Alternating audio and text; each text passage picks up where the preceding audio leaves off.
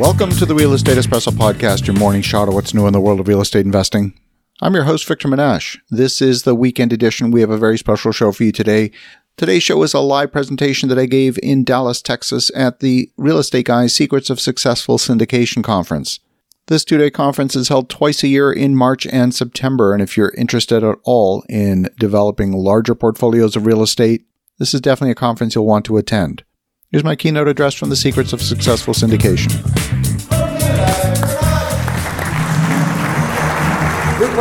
Okay. Well, thank you, Robert.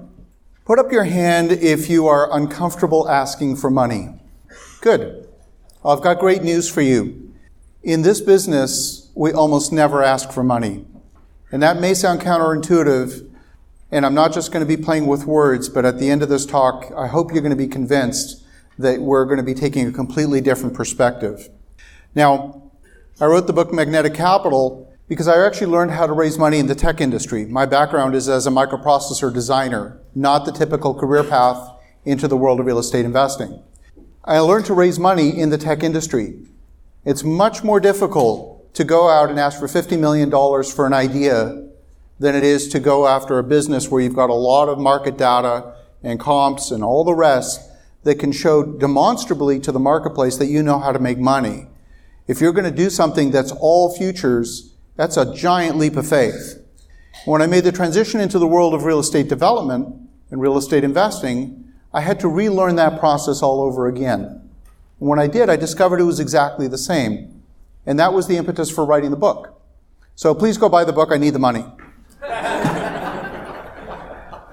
Also the host of the Real Estate Espresso Podcast. This is a daily show 7 days a week.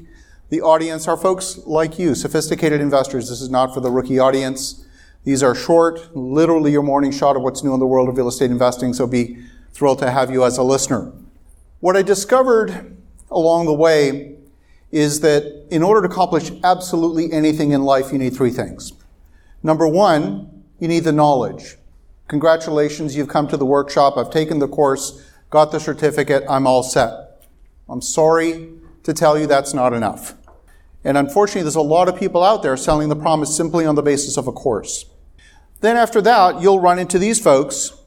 These are the mindset crowd. They'll say, well, what you need is you got to have the mindset. Yeah, that's it. Go get yourself some mindset because you're in the wrong mindset.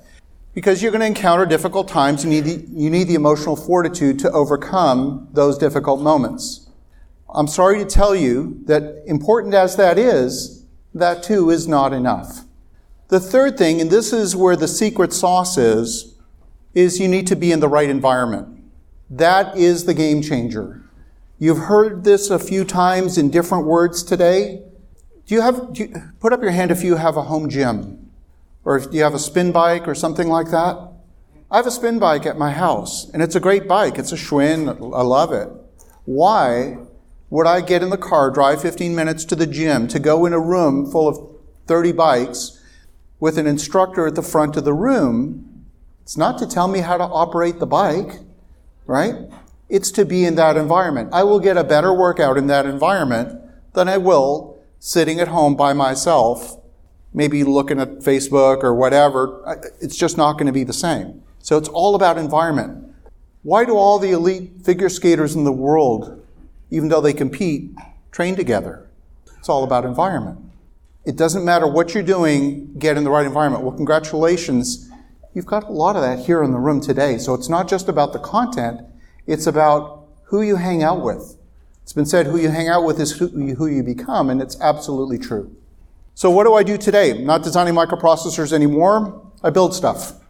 Build apartment buildings, senior housing, condominiums, a little bit of food and beverage, some self-storage. So this is a residential subdivision that we're building in Boise, Idaho, and we'll be doing a little bit of a case study on that this afternoon. And last year we completed a senior housing facility. This facility won the Senior Housing News Architectural Design Award on a national basis for 2021, which was kind of cool to get that national recognition. Yeah, thank you. We obviously don't go into this to win awards, but when you design something that is really meeting a need in the marketplace, it's because you've done something a little bit different, something that's really addressing a need. And when you capture that in design, I'm a product designer. That's what I learned in microprocessor design, is to design products. And when you view the world through that lens, you view it very, very differently. And that's what we did here, is we designed not just a building, not just a piece of real estate, but a complete product offering. And I think that's why we got recognized. I don't want you to think that I started with anything particularly special. This was my very first investment. It was a one-bedroom condominium within 4 blocks of Parliament. I live in Ottawa, Canada, famous in the news for a couple of other things in the last month or so. But and that building was actually in the heart of it. That was my very first investment. I started in the business specifically delivering a product for those medium-term tenants long before Airbnb existed, for those folks that were parliamentary staff, embassy staff, military officers that were coming through the downtown on a medium-term basis. Hotel was too expensive for them. A suite hotel was too expensive for them. So I designed a product that absolutely met their monthly housing allowance. I knew what that number was and what product could I deliver that would meet that need. So I took a very product perspective, even with my very first single real estate investment. So I started just like many of you, with one single family, one bedroom condo. We all started in the same place. What I want to talk to you about today is how to raise money. And the good news is, you never actually have to ask for money. What I do instead, and I would suggest that you should do as well, is rather than asking for money, offer people the opportunity to collaborate with you on an opportunity. Doesn't that feel a whole lot better? And it's not just being clever with words. It's a completely different perspective. It's a different context. And when you approach it from that context, it changes the nature of the conversation completely.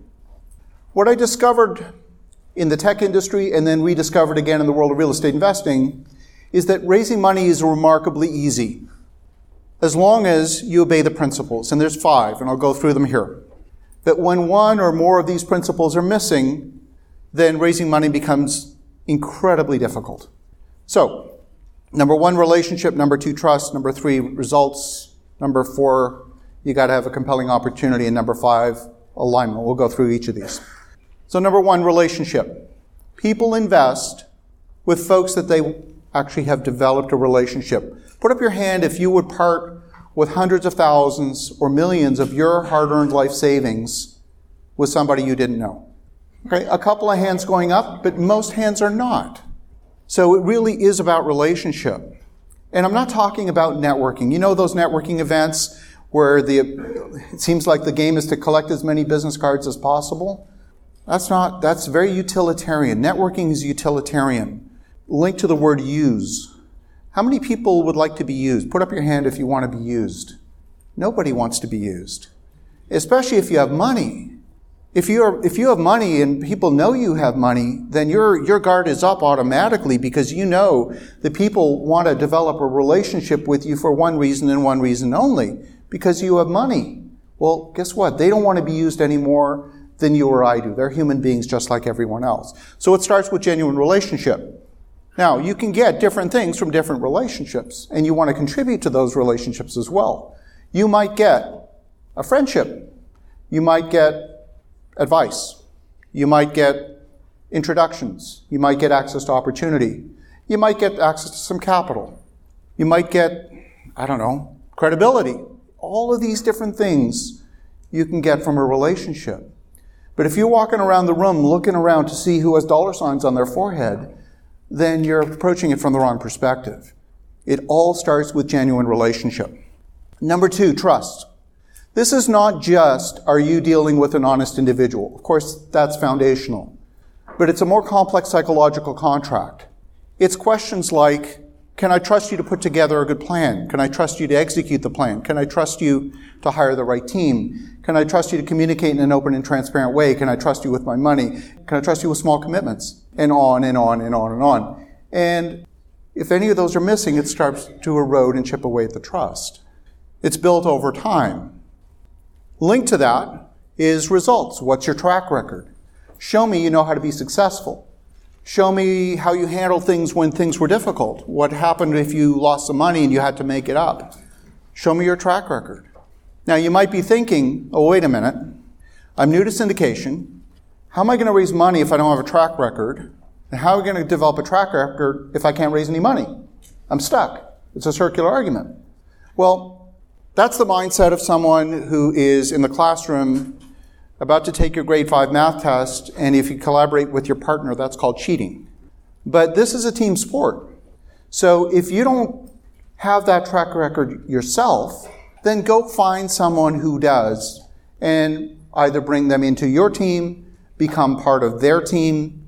Now you can start to borrow some of their track record legitimately because you've earned it. They're actually part of your team. I feel perfectly comfortable, perfectly confident as a real estate developer.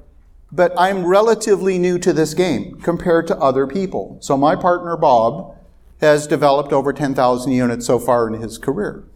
He's developed over 1 million square feet of post-tension beam construction concrete. Now, I'm getting technical, but the point is he has a track record where mine looks like a rounding error next to his. So when the question of track record comes up, I push Bob to the front. And that's perfectly okay. So bring people into your team or find a way to join a team. Doesn't have to be forever. Could be for a period of a couple of years where you get to work with them and develop your own systems. And now you can borrow from that track record legitimately. Next, you've got to have a compelling opportunity. And this is where most people start. They think it's all about the deal. I got a deal. You want a deal? I got a deal. And it's never about the deal. This is almost one of the last things. It really starts with all those other things. Now, what is a compelling opportunity? It's a little bit like saying, is this image on the magazine cover beautiful? Well, it's a little bit in the eye of the beholder. For one individual, that definition of beauty might be a medical office building at an 8% cap rate with 90% occupancy. For someone else, it might be a storage facility where there's a 2-year waiting list. Everyone's definition of beauty is going to be a little bit different. For us, we're looking to do projects where we can generate at least a minimum of 30% return net within 24 months. So it's all different. You just got to be very clear on what your definition of beauty is. I'm going to give you a couple of examples of ways that you can create value. And it's all about value creation. It's not just about arbitrage and making a few nickels here and there because you bought something for 10% less. Yeah, you'll take that when it happens, but that's not a deal. At least not the way that I think about it. One of the strategies that we use is a strategy called buy on the line, move the line. So what is that line? That line is the line between the hot, gentrified neighborhood on one side, where you've got the Starbucks and the bookseller and the gift shops and all of that, and then you go 2 blocks on the other side and you're in the hood. And every city in America has that. I mean, think about your home city. I can guarantee you that line exists. Now, that line should be an arbitrary line, as it often is. It doesn't exist for any reason. It's not a municipal boundary. It's not a school district. It's just because it is. Well, if you buy just on the wrong side of that line, you can buy at a discount to the marketplace. You can redevelop on that line, and guess what? The line is now on the other side of your building. And of course, you can do that again and again and again and again. Now, if you just do it once or twice, it's not enough. It's not enough for the market to take notice. But if you put a little bit of scale behind it, then all of a sudden the market says, oh, the line has moved. I get it. Now, you're not going to get maybe 100 cents on the dollar for something that's just on the wrong side of the line. But you'll get 96, 97, 98 cents on the dollar, and you're typically buying at a discount to the market. So there's opportunity to get outsized returns when you take that approach. This is just one example. I could give you a dozen, but we don't have time. The reason I would want to give you a dozen is to show you that there's a system. Because one's a fluke, two's a lucky streak, but when you've done lots of these, there's a system. This is a 9-unit, it's 3 triplexes on Thompson Street in Philadelphia. We bought the land for $130,000. At the time, our construction cost was around $112 per square foot. And hard construction costs, it's more than that today, obviously. We spent about $260,000 in soft costs. These are things like your architecture, your engineering, insurance, all of those building permits, all of that. Our total investment was $1.42 million. It appraised for just under $2 million. We refied out of it, pulled out 100% of the invested cash, gave it back to the investors, and then we were left holding an asset at 72% loan to value with no cash tied up in it. That's your proverbial no money down deal. Now, you could sell it, and actually we did, because we got offered a stupid number for it, but if you sell it, the question then becomes, you've got this thing with infinite return, what are you going to buy that's better than that? Because the sale is a taxable event. So maybe you go through the argument, all right, I'm going to take the money in and go buy 2 or something like that. But oftentimes when you get to that point where you've got something that's that no money down deal, why would you sell it? So I'm a big fan of being a collector of real estate, cash flowing real estate. This is another example. This is a few blocks away. This is on the 2100 block of North College Avenue in Philadelphia. Almost a carbon copy. Again, I just want to show you that it's a system. I'm a huge believer in economic fundamentals. I believe in the laws of supply and demand. If you violate the laws of supply and demand, you do so at your peril. So we're invested in markets where that supply-demand mismatch exists. There's a lot of places in America where that exists today, or at least it appears to exist. We're very active in Boise, Idaho. There's less than a month of inventory. Days on market's very short. So we're building residential subdivisions in that city. We've got several projects underway there, and we'll do a case study on it this afternoon. We're messing around with new different product types. This is a stacked townhouse concept, which we have not built yet. We're toying with it and seeing where it will fit. We're very active in Ottawa, Canada. Finally, this was a very expensive market. This is where I live, and also very, very tight market conditions. What's driving things in our market is immigration. Canada is a small country, population of 40 million, and last year we brought in 402,000 immigrants. That is, on a percentage basis, a very high percentage, especially compared to the United States. And the projection is that we're going to continue to bring in about 400,000 immigrants a year for the next 3 years. The simple question is, you bring in 400,000 people, where are they going to go? Because Toronto's full. They make 38,000 a year in units. Ottawa's full. Where are they going to go? So there's always this upward pressure where the demand is exceeding supply faster than we can build. So this is one of the projects we're doing. This is a 91-unit condo tower. Our all-in cost is around $550 a square foot. Sale price would be around $900 a square foot. There's reasonable margin. This is the kind of stuff we like to do. The last element is alignment. This is finding that perfect fit between the goals for the money and the goals for your project. And it's like a pair of shoes. I mean, imagine for a moment, think back to the days when you could go to the mall. I know it was a long time ago. And you saw this beautiful pair of shoes. And my gosh, it's your lucky day they're on sale. But if they don't fit, you're not a buyer. It doesn't matter how beautiful they are or how deeply discounted they are. If they don't fit, you're not a buyer. And that's the mindset that you need to have when it comes to looking at and assessing the fit between the goals for the money and the goals for the project. If that fit doesn't exist, don't take the money. It's not going to work. So what is alignment? It's a whole bunch of little things, like what's the size of the investment? If you have an investor whose minimum investment is $5 million and you only need $200,000, it's not going to work. You'd say, well, why would someone only have a $5 million minimum? Well, it's not worth the paperwork. Their scarce item is time, not money. What's the term of the investment? How long is the money going to be tied up for? Does the investor need it back in 6 months, or are they fine parting with it for 5 years? You've got to have alignment on that. So what's the liquidity? What's the rate of return? What's the risk? What's the security? What's the tax consequence? What's the control structure? And on and on and on and on. There's about a dozen of these that you need to assess. And when you have that perfect alignment, then you have a shot at potentially having an investor.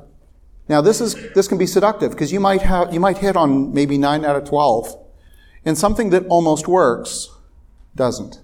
So you want to make sure that you actually do have that perfect alignment. Now, unsophisticated investors are not very clear on their criteria. You ask them, what are your goals? They say, well, I want to make money. Okay, what else? Whereas very sophisticated investors, folks that invest professionally, they're very clear. They know exactly what they're looking for. And if you don't fit, you're going to get a fast no, which is actually what you want. You want a fast no. You don't want to spend 3, 4, or 5 weeks nurturing a discussion only to find that it's not going to work. It's a waste of their time and it's a waste of yours, and it's just yuck. So how do you get good? Practice. Get in the deal flow. Start having these conversations, perhaps even before you even have a deal. Say, this is our model. This is what we do. And get very clear on that. And start having those conversations. Become part of the right environment. Become part of the community. Congratulations, you happen to be in a right room where you have got a great starting point to be. Join the Syndication Mentoring Club. Ask questions of experts. I often ask questions of folks when I already think I know the answer, but I want to make sure that I'm not thinking just with through my own lens. I want to make sure that I'm thinking clearly. So I often ask my advisors things where I think I already know the answer. Maybe get a coach. And of course, go buy my book, Magnetic Capital. And with that, I will turn it back to Robert Helms. Thank you very much.